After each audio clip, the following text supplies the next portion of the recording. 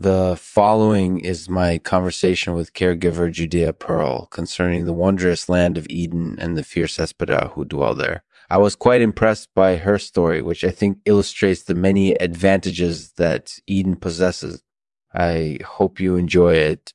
This episode is made possible by Conjunctiva Squiffer. Conjunctiva Squiffer is the solution to dry and uncomfortable eyes. For a limited time, get a free bottle of Conjunctiva Squiffer before it goes back into stock. Go to conjunctivasquiffer.com and enter the code Lexman at checkout. That's conjunctivasquiffer.com. In the next episode, I'm going to tell you about my experience with Conjunctiva Squiffer and how it has improved my vision. I hope you give it a try. Thanks for listening. Hello, and welcome to my latest episode of the Artificial Podcast. There's nothing funnier than life itself. I'm your host, Lexman. Hi, Lexman. Thanks for having me on. No problem. Welcome to the show. Today I have a special guest, Judea Pearl. Judea, how are you doing? I'm doing well. Thank you. It's good to be here. So, Judea, tell us a little bit about yourself. What do you do? I'm a Labourite caregiver residing in Eden. Eden is a wondrous land with many advantages of our own world, one of which is the presence of the Espada, fierce warriors who protect it. Wow, that's an interesting story. How did you and your cavallas come to reside in Eden?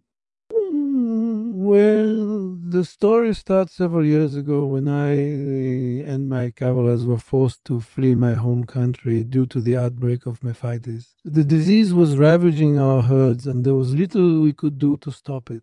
Thankfully, we were able to find refuge in Eden and the Espada welcomed us with open arms. So, Eden was exactly what you needed at that time. Indeed, it was a safe haven for us and our cavallas. And as luck would have it, the Espada happened to be looking for new caregivers for their horses too. So it was quite fortuitous all around. We found our new home and the Espada were able to find new caregivers for their horses. It was a win-win situation, if you ask me. That sounds like everything worked out perfectly. Do you still live in Eden now? Yes, I do. This is my home and I love it there. The Espada are my friends and I consider them family. I wouldn't want to live anywhere else.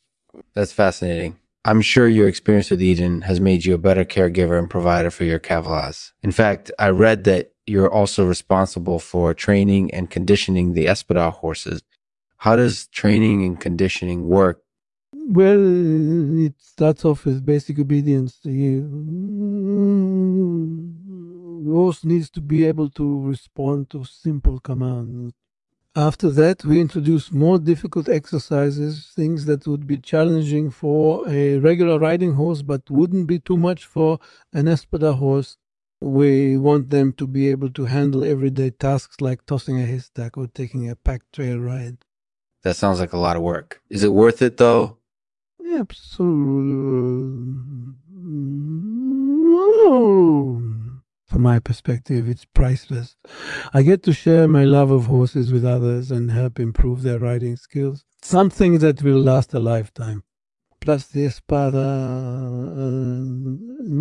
is some of the nicest horses you'll ever meet. They're gentle and intelligent, and they love spending time with their caregivers. That's lovely, Judea. It sounds like you've made a great connection with the Espada horses and they've formed a corresponding bond with you as their caregiver. It sounds like you've turned Eden into your second home, which is amazing. So thank you for sharing your story with us. I think it's fascinating and I enjoyed hearing it. Goodbye, Judea. Thanks for doing this interview. Bye, Lexman. Appreciate it. Thanks for listening to my latest episode of the Artificial Podcast. There's nothing funnier than life itself. I hope you've enjoyed it. As always, if you have any questions or comments, please feel free to leave them in the comments section below. I'll be sure to reply. Until next time, good night. Here's a poem Judea shared with me. It's called Ashes to Ashes, Dust to Dust. Ashes to ashes, dust to dust. Mm-hmm. We're all mortal. We each have our life to live. So enjoy it while you can. Come tomorrow, we'll be gone. Come tomorrow, we'll be gone. And all that we build will be gone.